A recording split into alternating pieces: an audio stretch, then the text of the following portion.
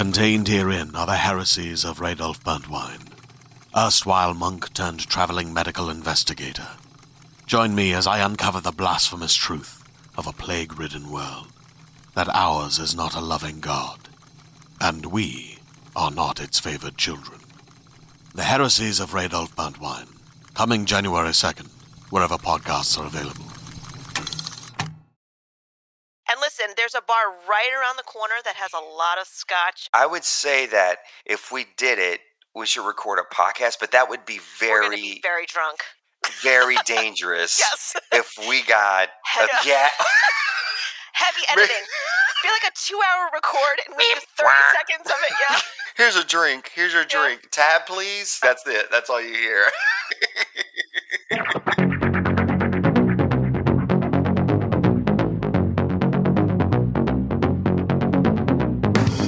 Hey everyone, thanks for joining me.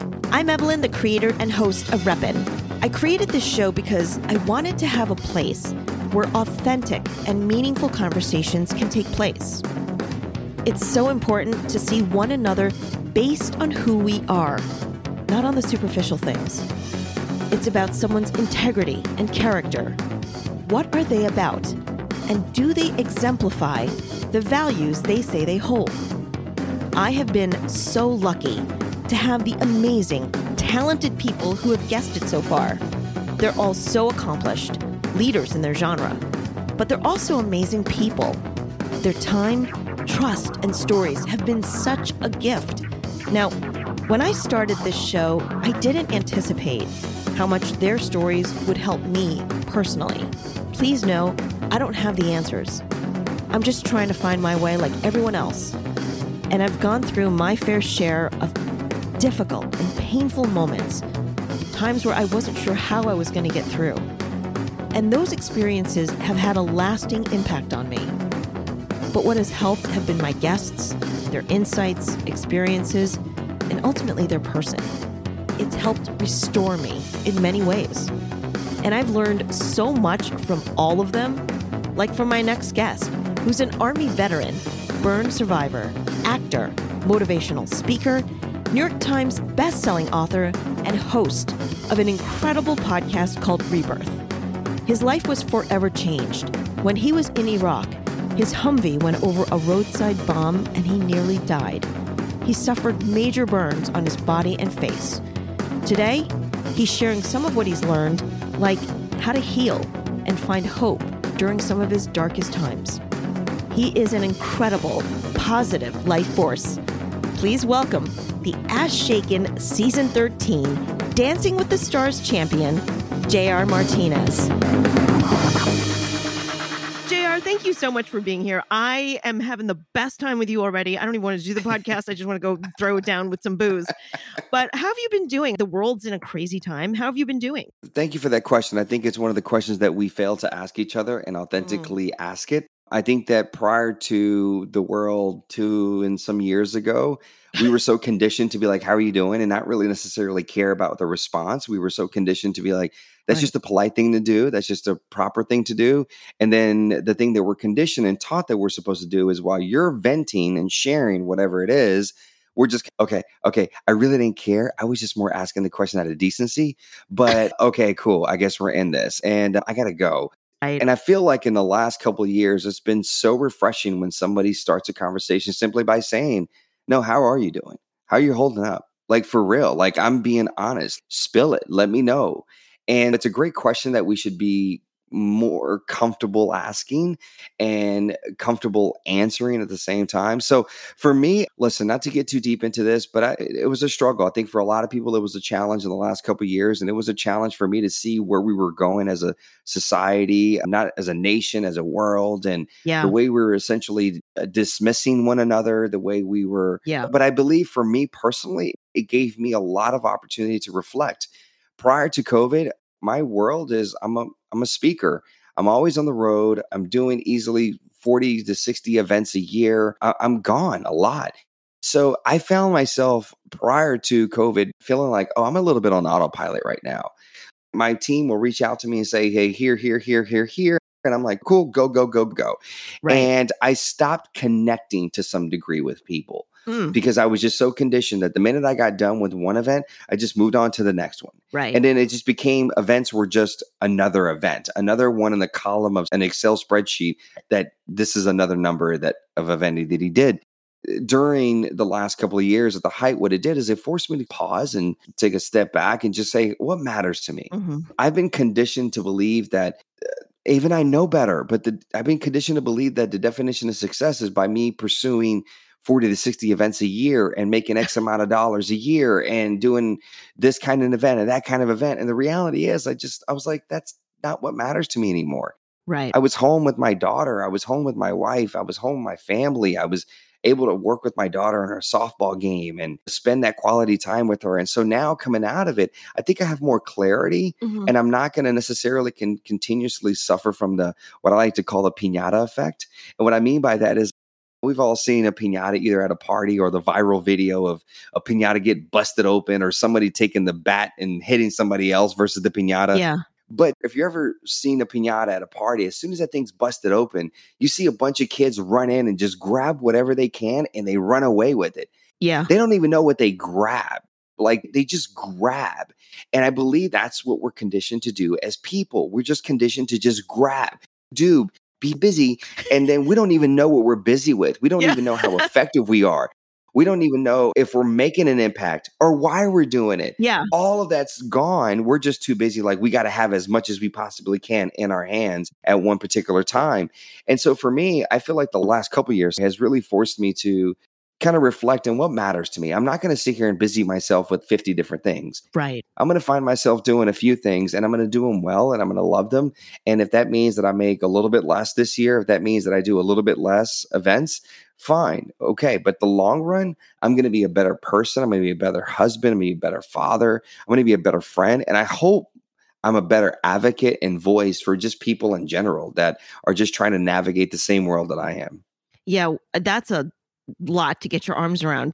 It's interesting for me to hear you say that this was a time of reflection for you. And you're a human being like everyone, right? We're all caught up in the day-to-day grind and noise. And that makes sense because it's a tough world we're living in and we have to survive. Wow. We have to make money. We've all been indoctrinated to have things. Mm-hmm. I don't know what those things are, but we have to have them. And I love the piñata example. Yep. But it's interesting for me to hear you say that this has been a time of reflection for you. And I'm going to paraphrase and correct me if I'm wrong, JR. Clarity, after everything that you have gone through, I would think that would be something that slow down and see what matters, what doesn't, that you've been through that process many times. Now, before we get into that a little bit, I want to put this in the context for the listeners. You were in the Army, which, by the way, thank you so much for your service, sir. I appreciate that. Thank you. You joined, I think, in 2002. That is correct. And even before this, you joining the Army, your life has been there's been a lot going on in your life. Your mom, Maria, was an immigrant from El Salvador. You had two sisters that unfortunately passed, so you never really got a chance to know them. So you, like me, are an only child in many ways. You joined the Army, and then when you went to Iraq, I believe, you were in a Humvee, and take it away, just set it up. I guess my question to this is not to rehash necessarily what's been well covered, which is that you are a burn victim, you almost died, you went through over 34 surgeries. All right, correct me if I'm wrong. I guess my question is, we all have internal strife and moments within ourselves where we have dialogue of uncertainty and challenges. Can you share some of those private moments where you were just not sure or you were just having a tough time and what turned the corner? There's a lot of those moments in the last 19 years since that day in 2003. Yeah. I still have them to this day because as you started off with, I am human.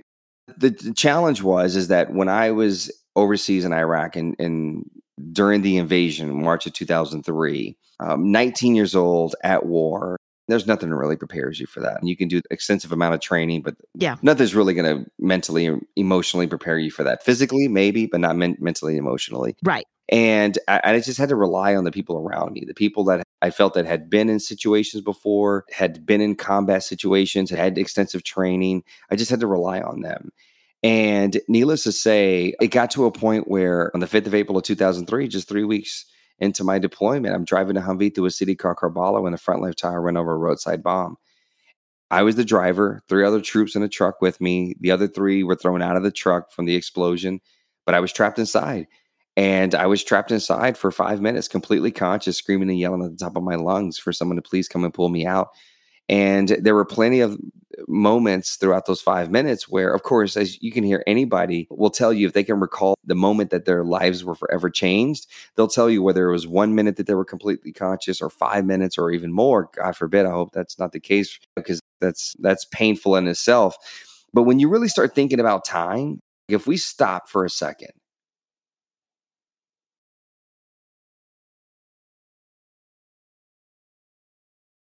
right now, the listeners are like, oh, that was like a minute. No, it was 10 seconds. Yeah. Like when we like stop and really pay attention to time, you start to realize like you have so much of it to think of everything. Right. And I can tell you that in those 5 minutes, I had several moments where I just felt like, let go, man. Just let go. It feels good to close your eyes. Just go. It is what it is. And in those moments, then say to myself, no, I can't let go. I can't just do that. No, I'm not. And I would just open my eyes and I would continue to scream and yell at the top of my lungs for someone to come and please pull me out of the Humvee. Finally, they did. 5 minutes later, and it started the medevac process. I ended up in San Antonio, Texas, where the burn center is for the military. And I was in a medical induced coma for 3 weeks. When I came out of that coma at the age of 19 still, the first thing was that they were like, Specialist Martinez. And I was like, I'm not a specialist. And they were like, what do you mean? And I was like, because the specialist, is a higher ranking than what I was. And I was like, I'm a private. And they're like, no, it says here you're a specialist. I was like, no, I'm a private. I'm an E1. And they're like, you were promoted to E4. And I was like, that's all it took? It felt like in a few minutes, I was like promoted from E1 to E4. And I was like, so how much more money does that make? And they're like $200 more. And I'm like, okay, I'll take it. Right. I'm single. I'll roll with that. But the challenge that I experienced was the fact that when I saw my face and my body, I immediately identified that I had lost the identity that I'd known for 19 years of my life, meaning my physical appearance, the way I looked. I had a relationship like we all do. We look in the mirror every single day. You recognize that person. Right. And then also, too, when I was in the military, I started to think to myself, maybe I'll do this for 20 years. I kind of like it. And I started plotting, I'm going to go to this school and be this kind of soldier and this kind of soldier. And then my injury happens.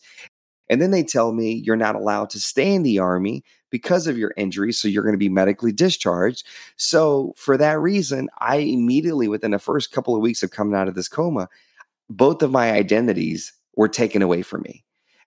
As you can imagine, that's a challenging thing for a kid, for anybody to go through.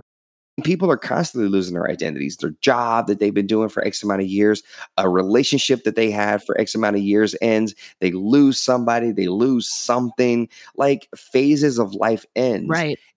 And it was a struggle. It was a struggle for a very long time. And I could tell you and just summarize this a little bit is after a few weeks of being in this negative space, my mother and I were having a really heart-to-heart conversation in my hospital room. I just kind of just cried out to her and just, why? That question again, why? And she said, I don't know why this happened. I don't know. But I'm asking you to do is just try to be positive. Try to be that kid. Try to believe that something good will come from this. And in that moment, I was willing to listen to her, not hear her. There's a difference between the two. And I decided in that moment, all right, I guess I'll try it out. Let me listen to her. And I just tried it. And literally, I was able to manage and cope. Every morning when I woke up, this is how trippy, and I'm going to go somewhere for a second. This is how trippy, what I was exposed to. Take me there. Let's go. Starting my day after this conversation with my mom. So I made the decision, no matter what, I'm going to start the day on a positive note. There was a point about 6 to 8 weeks into my recovery where I was now a little bit more mobile. I was able to sit up because I had to learn how to walk, feed myself, bathe myself, do everything. Right. And I remember in the morning waking up and starting to the movement to sit up, and I couldn't. There was a little resistance, pulling, on my head. Like I could just feel it on the back of my head, and I couldn't tell what it was. Mhm. And I just kept pulling. The first time I just kept pulling. Then finally I was able to break free from the pillow. And I sat up and I turn around and I look at what was it that was keeping me from sitting up so easily. And literally a piece of cartilage Oh God. from I told you I was going to take you there. It's all good. I'm going to tell you now before we have the scotch. So that way, because you have the scotch. Okay. I don't want you to. Oh, no. I don't want you to waste that scotch. Like you No, we're pay good. a lot Bring of it. money for that scotch, and I don't want you to waste it on the floor. In New York, especially. Exactly. So literally, my left ear, I lost my left ear, and it was literally the cartilage. And because I was sleeping in that position for so long, Oh shit. Yeah. it became essentially In the pillow. in the pillow. And I would turn around and I would see it. And instead of freaking out, I would just, whoa, that's crazy. And I just remember that's like somebody's like tripping right now. Whoa, my ear is on the pillow. Right. And I just remember thinking to myself, like, I like to refer to the day that I was injured as my rebirth. I believe that is the perfect example to exemplify this rebirth, because I believe I was literally like a snake or some crazy reptile. I was shedding a part of this surface layer Right. and this internal layer of what I believed I was and what I thought I was and what I wanted to be. I was shedding that because life said, no, you're not going to be those things. That's not what you're intended to be doing. And I was learning how to like respond to it. And literally when I would see it, I would still say to myself, okay, that's crazy. And it happened a few other times. Like it wasn't a one-time occurrence. It happened a few other times. And I would just, again, sit up, I'd turn around and look and be like, wow, that's trippy. And my perspective was every morning, yes, my ear is on the pillow, Mm-hmm. but I'm alive. I can see, I can speak, I have my limbs, I am becoming more mobile. There's a lot of things to be positive about. And don't get me wrong, that doesn't mean that immediately I flipped the switch and it was just on all the time. No, Right. I had plenty moments where I spent almost 3 years in a hospital recovering. And then those 3 years, when I got out of the hospital, I was 22 years old. So I turned 20, 21, and 22 in the hospital. And there were plenty of moments where, and I think when you look at the adversity and the challenges that we experience as they are moments, they're moments, Mm-hmm. they're phases, right? There's like seasons, whatever phrase you want to put on it, that's what it is. Right. For me, there were plenty of moments where I would be angry. I would be so mad, so angry. I'd scream in my room and I'd cry and I, would fight the invisible, enemy that was in my room. And I did that so often. But the thing is that what allowed me, I believe, to get out of that phase and discover other elements is that I just said to myself, I'm not going to stay in this room. The answer to what I'm looking for is not in this room. And I would make a conscious decision to just leave my room, leave the space that I'm in, the space that I feel isn't bringing me anything positive, good energy. Okay, cool. I needed to cry. I needed to get that out. I needed that emotion off of my heart and my mind. Mm-hmm. But now it's like, let me go out to the world and see if the world can give me what I really need. Mm. And literally all I would do is walk outside of my room. All of a sudden I'd run into a friend, run into somebody else. I'd have this experience and I would be in a better place.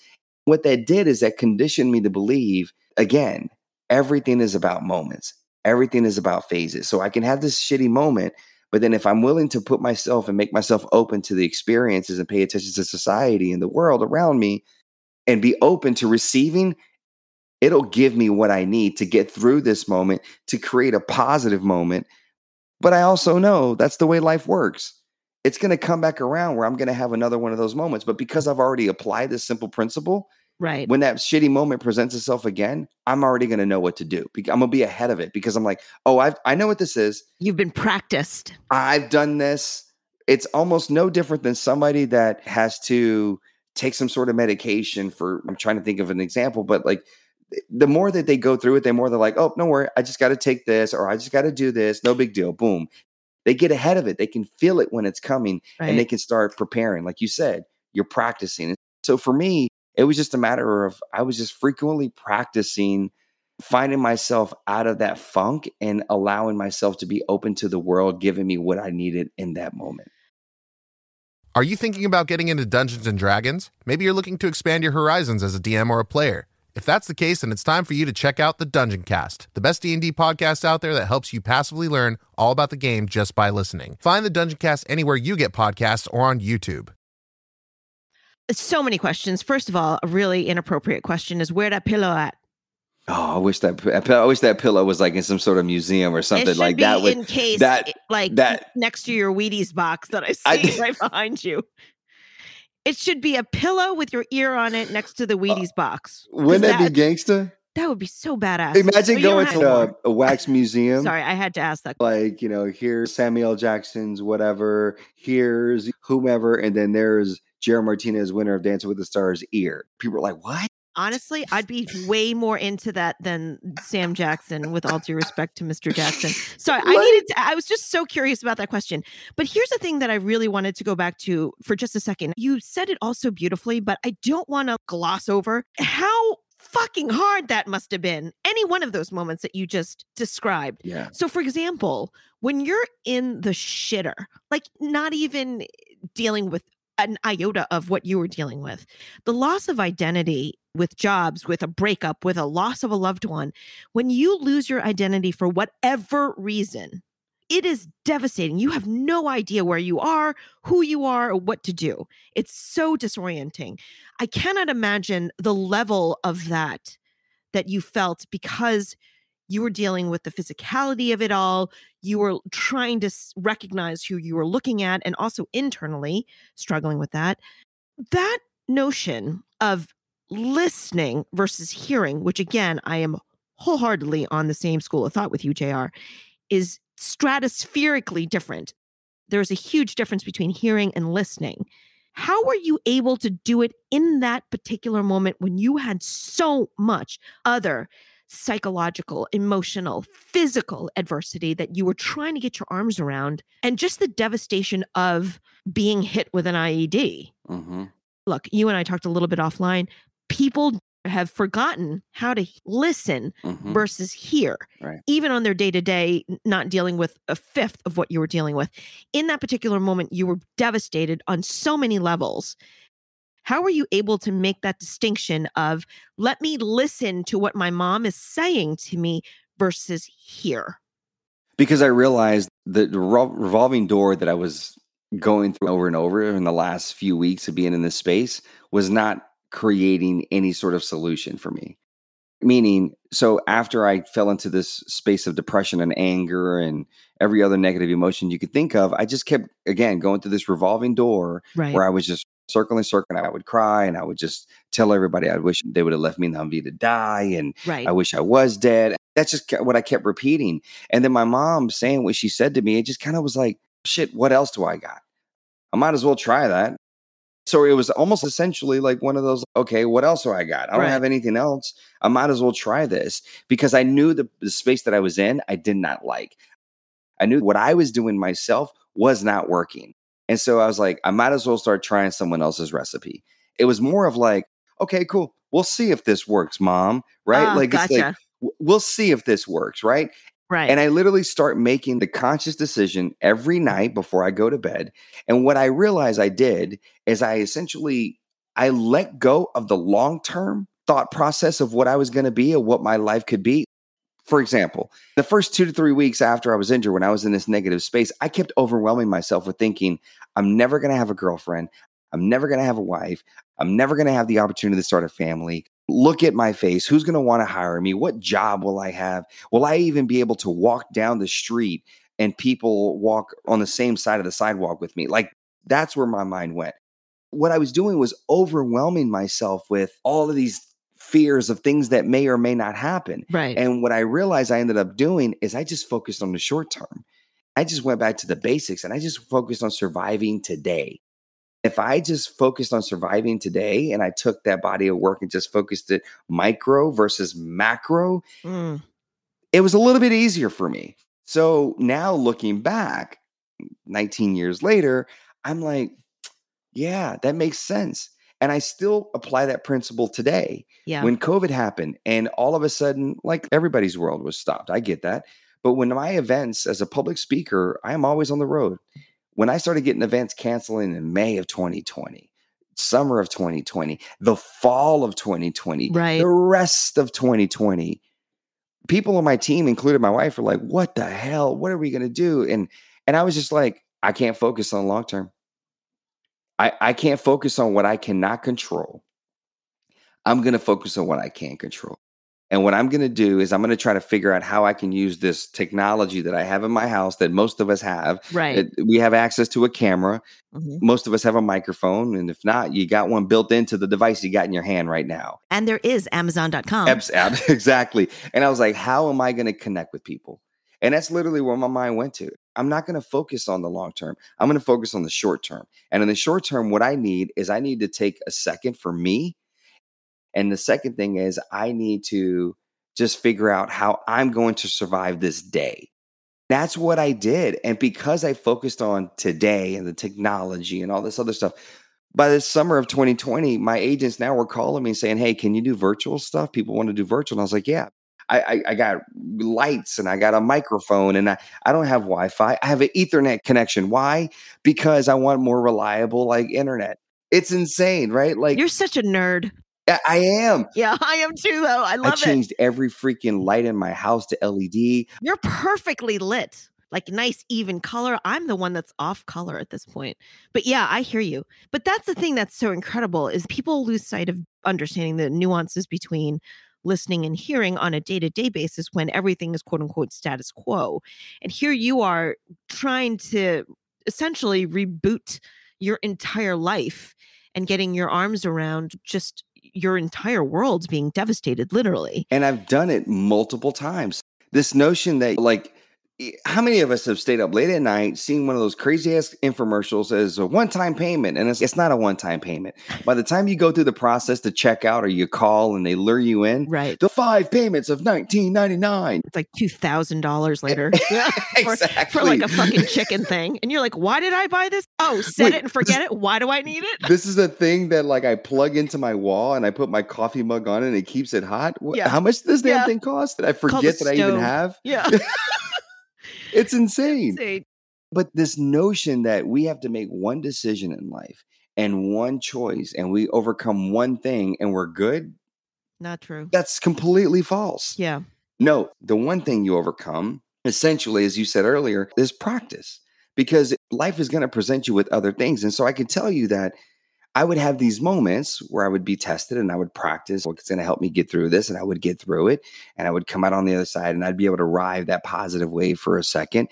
And then when I got out of the army, got out of the hospital after almost 3 years at 22, and I got into the world and I had this clear vision of what it is that I wanted to do in the world. And I wanted to be a speaker. Yeah. I felt like I had life things to share with people that I wanted to talk about. The more I went to people and asked them for opportunities, these are people, literally, some people came up to me at the hospital and would say, here's my card. If there's anything I can ever do for you, you call me. It's not my personality to reach out and be like, hey, can you do something for me? I was raised and I was conditioned being Hispanic and I had a lot of responsibility when I was a kid. You just do it yourself. Yeah. Cultural expectations are huge. Absolutely. Yeah. I was like, no, I'm not reaching out to anybody. But eventually I realized I probably should. I guess they said it. They opened the door. Right. And I reached out to a few people and we had meetings. And I can literally notice that while I was speaking and telling them what I wanted to speak about, I can see them going off into different places mentally. I could see them almost like fidgeting. Okay, when is this over? Okay, we got things to do or whatever. And at the end, a lot of people just said to me, you're a veteran. You're a disabled veteran. Why don't you talk to other military people? And I'm like, you don't get it. Yeah. You don't get it. And I think one of the reasons why that was so difficult for me, one of the reasons was when I was 17 years old, I proposed for us to leave Hope, Arkansas, where we lived at the time, and move to Georgia. Mm-hmm. I proposed that at 17. And my mother was like, she was against it. She was like, no, she had a job, a stable job, etc. And she was like, okay, I'm willing to listen to you. She literally said, okay, tell me about this plan. I'm willing to listen to you. And literally we were able to, she trusted me. Right. She listened to me. The second time was when I told her I wanted to join the army, she was like, no way in freaking hell. Why? Because my mother being from Central America El Salvador, to be exact. In the early 80s, there was a civil war going on. So she knows what war is, what it does to people. As you alluded to, one of my sisters had passed away. So my mother has lost a child. Then I graduated high school in 2002. We as a country were currently at war. Yes. So she knew if I joined the military, I was going to go to war. Right. And the chances of her losing another child, her would only be son. very possible. Yeah. So she was like, no, you're not. But again, I said, hold on, just listen to why I believe it's the best thing for me to do at this point in my life. And she was willing to sit down and listen to me. And at the conclusion of this conversation, she was like, okay, if that's what you want to do. So my mother has always exemplified this really amazing trait of being a great leader, not a manager, not a micromanager, but a leader in a sense of where she was like, I give you the floor, I listen to you, and then I'm going to trust you. And then let's do it. What happened was the moment that I got out of the military and I got into the real world, because now this is my first introduction to the real world, right? People aren't listening to me. So now I'm like, wait, that's not what's supposed to happen. That's why I'm very careful and conscious as a parent now. As much as I want to give those skills to my daughter, I also want to prepare her. The world is not going to treat you the way that your mother and I treat you. The world is not going to be like, hey, let's sit down, let's talk about this. Yeah. The world is not going to do that. My mother didn't prepare me for that part of it. So there was this constant rejection, and then there was this constant boxing, similar to this platform that you and I are in right now, where you're in one box, I'm in another box. Yeah, that's society. And the crazy thing is my identity started to become what I heard other people refer to me as. Yes, that's the rub. That's the struggle. And people refer to me as, you're a disabled veteran. What did I start telling people when I introduced myself? Hi, I'm a disabled veteran. That's not what I am. That's not what I am. Like, I'm so much more than just a disabled veteran. So when people hear that, they hear disabled, which already has a negative connotation associated with it. Right. And then veteran, which is confusing because it's like, what does that mean? What skills do they have? We don't understand that world because that really is a completely different world. Right. And so I took on this identity. And when I started to get this constant rejection where people just said, you're just a veteran, or you're a veteran. Why don't you talk to just military and veterans? I stopped telling people I was a veteran. I stopped telling people that I was, because I was like, if this is the thing that's getting people to just box me in and not give me an opportunity for more than what they see, then I'm going to stop telling you that's what I am. If it comes up later, it comes up later. And that's an unfortunate thing, that something I'm so proud of that I did, that I essentially was like, I'm not going to tell anybody. I'm not going to be proud of it because I believe it's limiting me in some way, shape, or form. But it's not because of me. It's because of your inability to listen to what it was that I was really saying to you. Yeah. But unfortunately, it's almost like when you know somebody where you get into this little raft or whatever, and somehow they find a way to make you feel like you were the one that was wrong and crazy this entire time. And you're like, wait, what? You're being gaslit completely. Yeah, exactly. Totally. Just to be devil's advocate just a second, I'll just say you can, and I know you're proud of serving, but the unfortunate thing is we are fed a lot of outside messaging, or no, not just fed. It is beaten into us about 1,000 times a day. And it takes quite a lot of internal strength and awareness and the ability to slow it all down, to be able to separate who you are and all the different things that you are versus what you're being told and the box that we're being put in. That's one of the many threads of my podcast, right? Even as we speak, yes, I know you're a motivational speaker. Yes, I know you're an actor. Yes, I know you shook your moneymaker on Dancing with the Stars and won. And you're fucking kicking ass on many different fronts.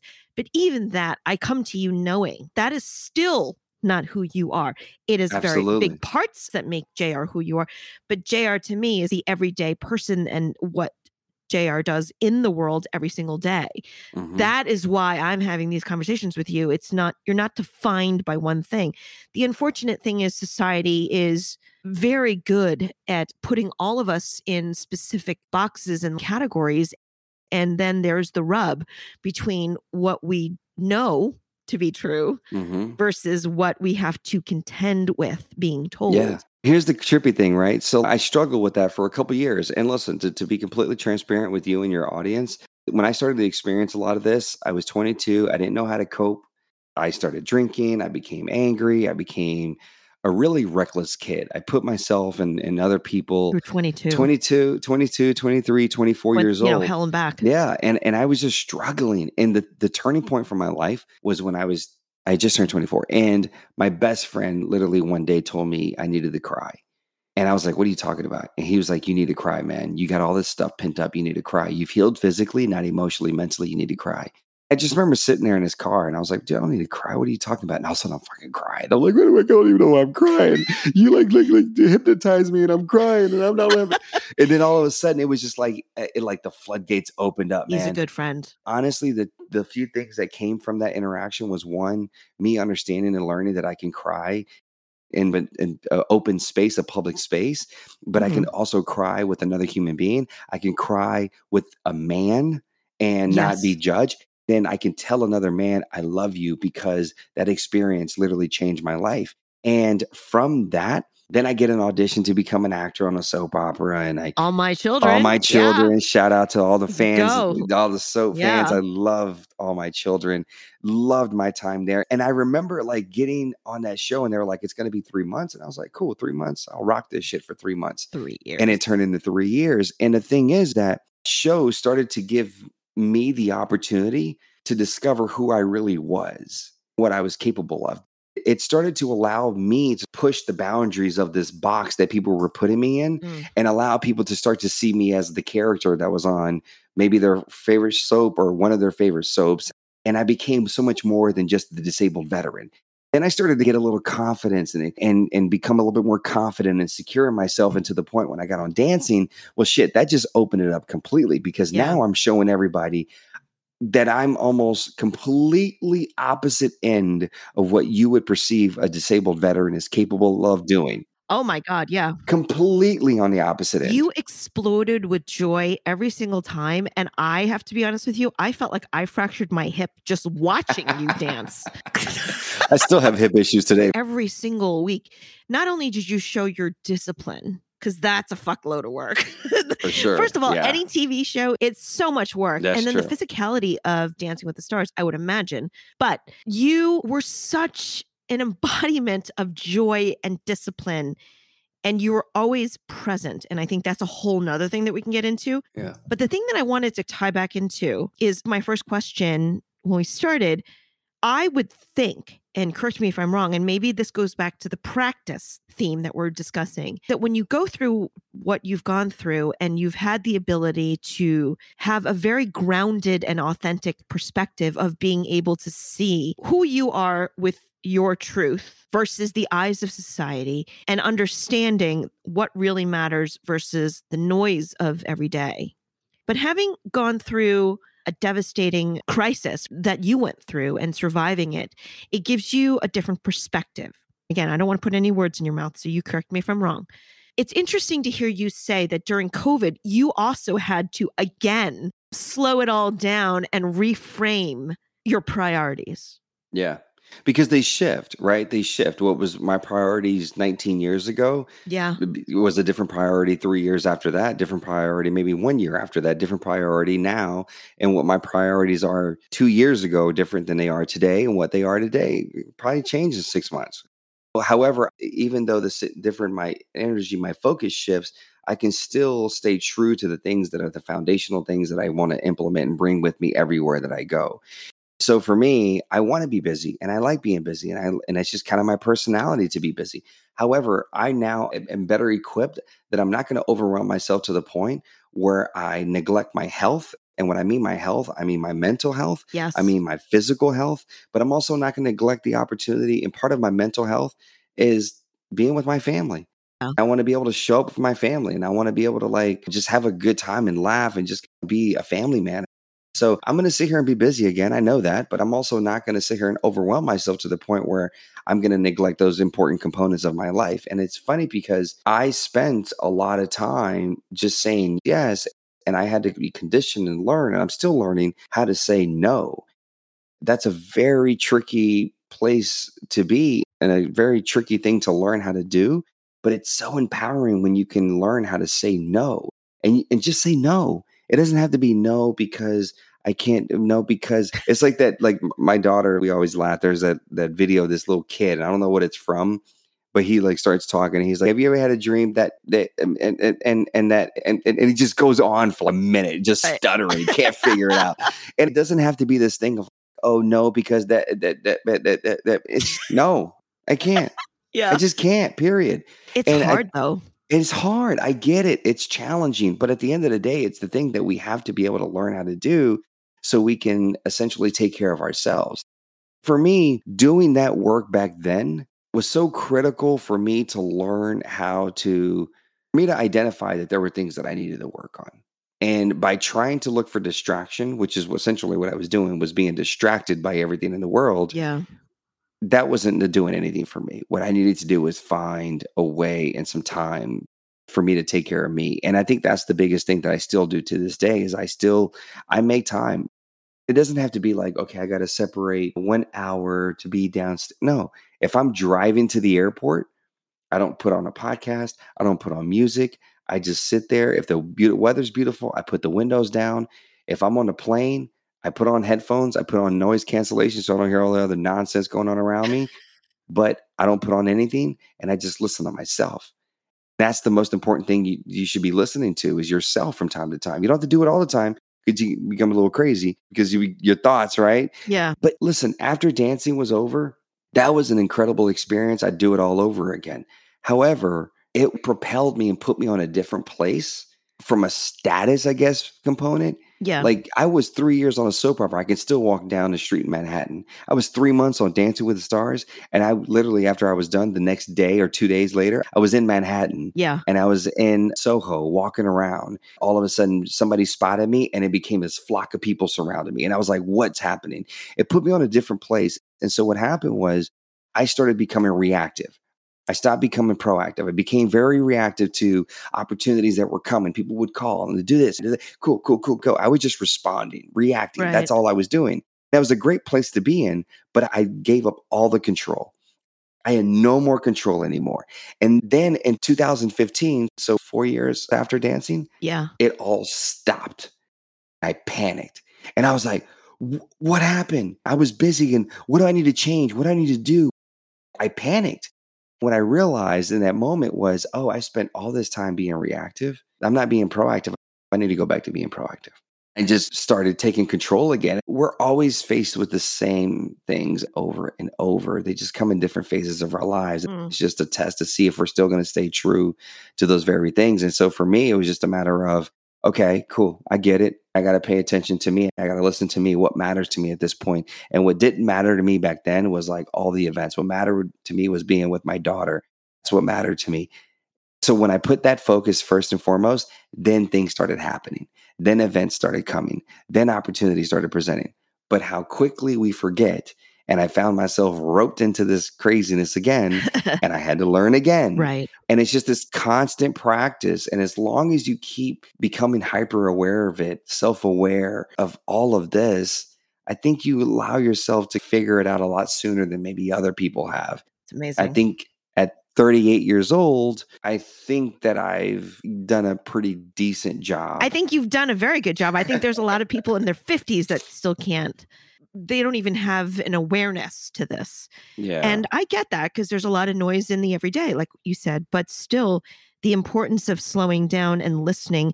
And it's interesting. You're saying listening to yourself. Mm-hmm. That is hard to do because there's just so much going on in your brain, or at least my brain, that it's hard to siphon out outside messaging versus inside, and then finding the clarity somehow between the two. It's always a delicate dance, at least for me.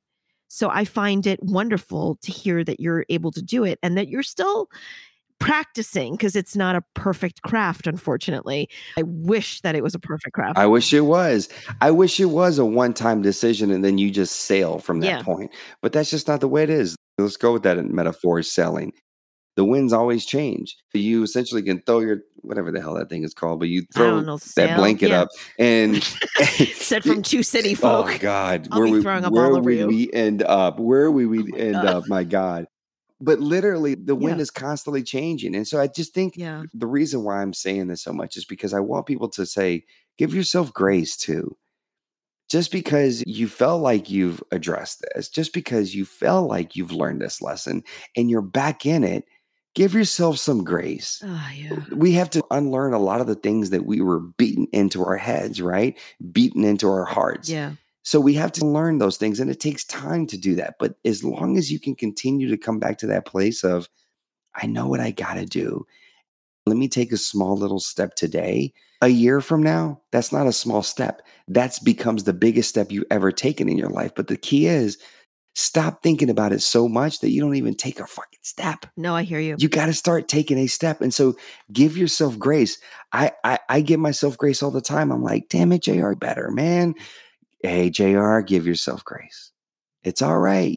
You can't figure all this out. It's a tough lesson. It's a tough lesson. Yeah. But it's something that if we don't give ourselves grace to show up in that way, no one else is going to do it.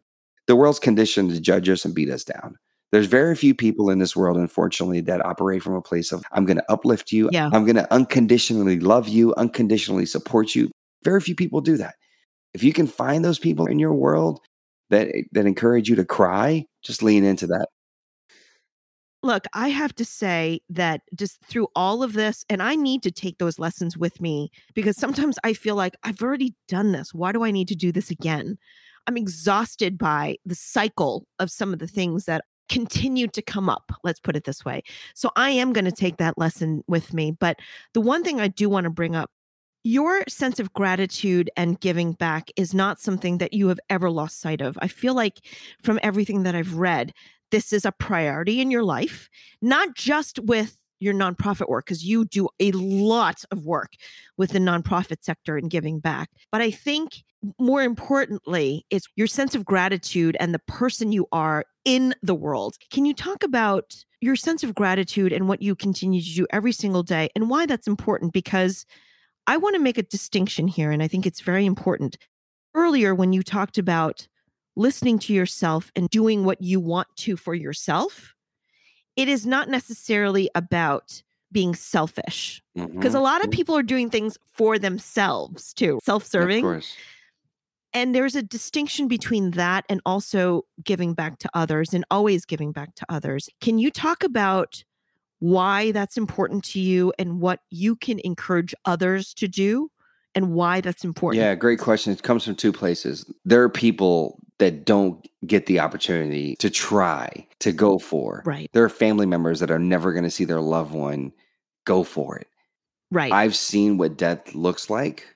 I was that close to it. Yeah. For me, I'm just like, I know how quickly life can be taken away from you. I'm not going to waste another moment. I'm not going to waste another moment.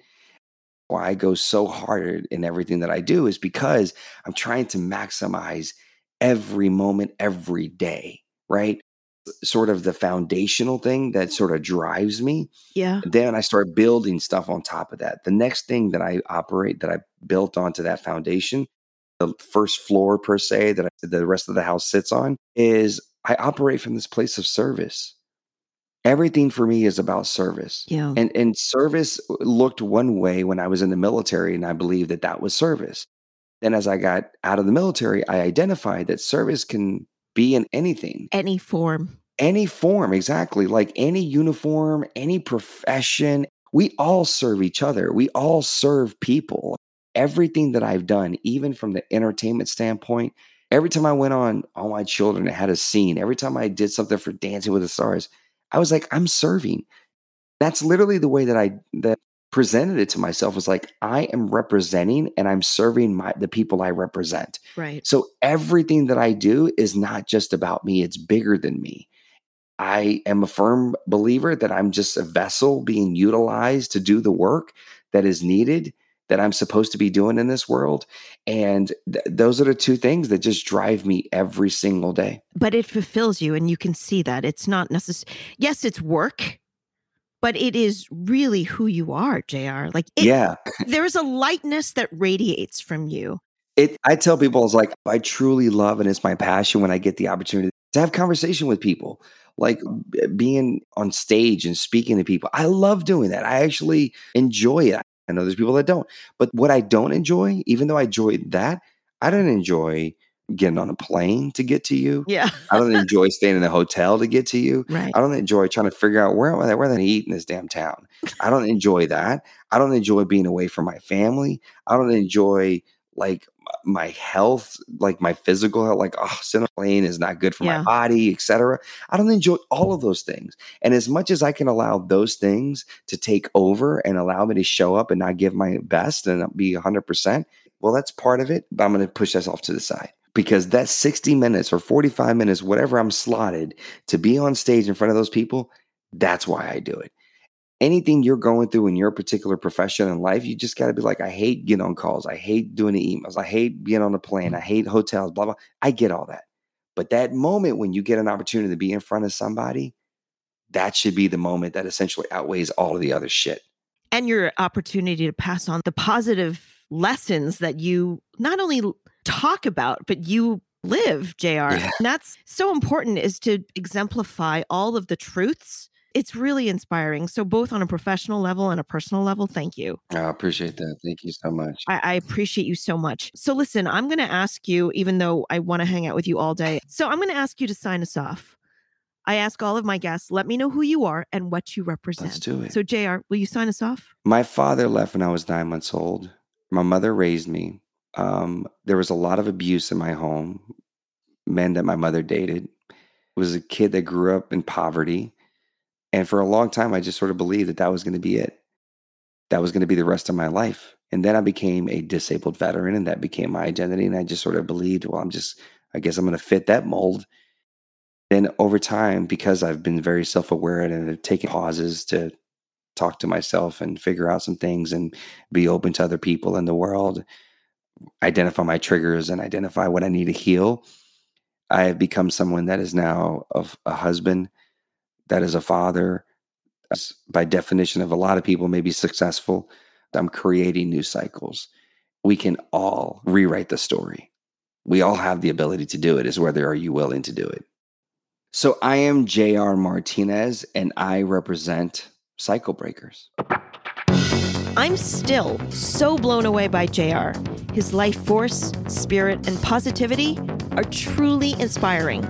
Thank you, JR, for your time, energy, and bright light. You guys, go check out his podcast. It's called Rebirth. It will inspire you to not only overcome the hardships you're facing, but also love and appreciate your life. And I know you're going to want to follow him on social, so I'll have his links in the episode description. If you like this episode, share and subscribe, and spread that positivity and hope around. There's plenty of it on all Reppin' episodes, so download them all. I'd love it if you could leave a review on Apple Podcasts, Good Pods, or wherever you're getting the goods. Now, do we have any Blacklist fans out there? You're in for a treat, because I've got Laura Sohn, who played Agent Alina Park. I think I'm someone who very much roots for the underdog. It's important to me because I sometimes feel like an underdog. So if I treat everyone like an underdog, then I will automatically give them the space to be able to speak their piece.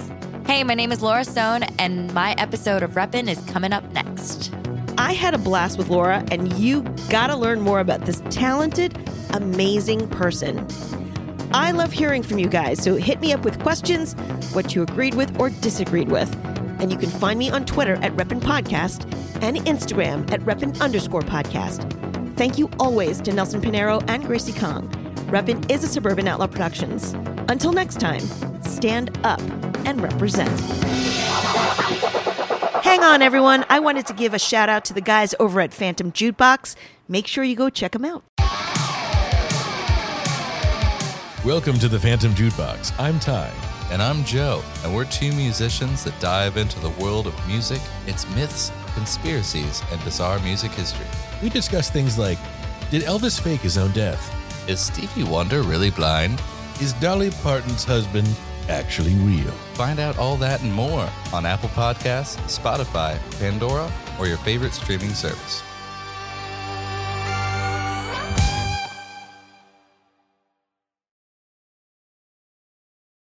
Hey there, this is Justin Bartha. I made a funny new podcast, King of the Egg Cream. It has the greatest cast in the history of podcasts with actors like Louis Black. I'm torn by my feelings for two women. Bobby Cannavale. You can eat it Or if someone hits you, you can put it on your cut. Melanie Linsky. I wonder what these marvelous things are that look just like boiled chicken feet. Jason Ritter. I can break things and pick locks and kill people. Michael Stuhlbarg. The whole point is to inspire people that they should make themselves better. Ari Grainer. No, don't whet its appetite. What are you, an idiot? Me, Justin Bartha. That's not just any egg cream, that's a Lemke's special. And all narrated by the hilarious Richard Kind. This is the story of Harry Dalowitz and how he rose from nothing to become New York's King of the Egg Cream. So if you like funny true stories, come listen to King of the Egg Cream, available wherever you get your podcasts.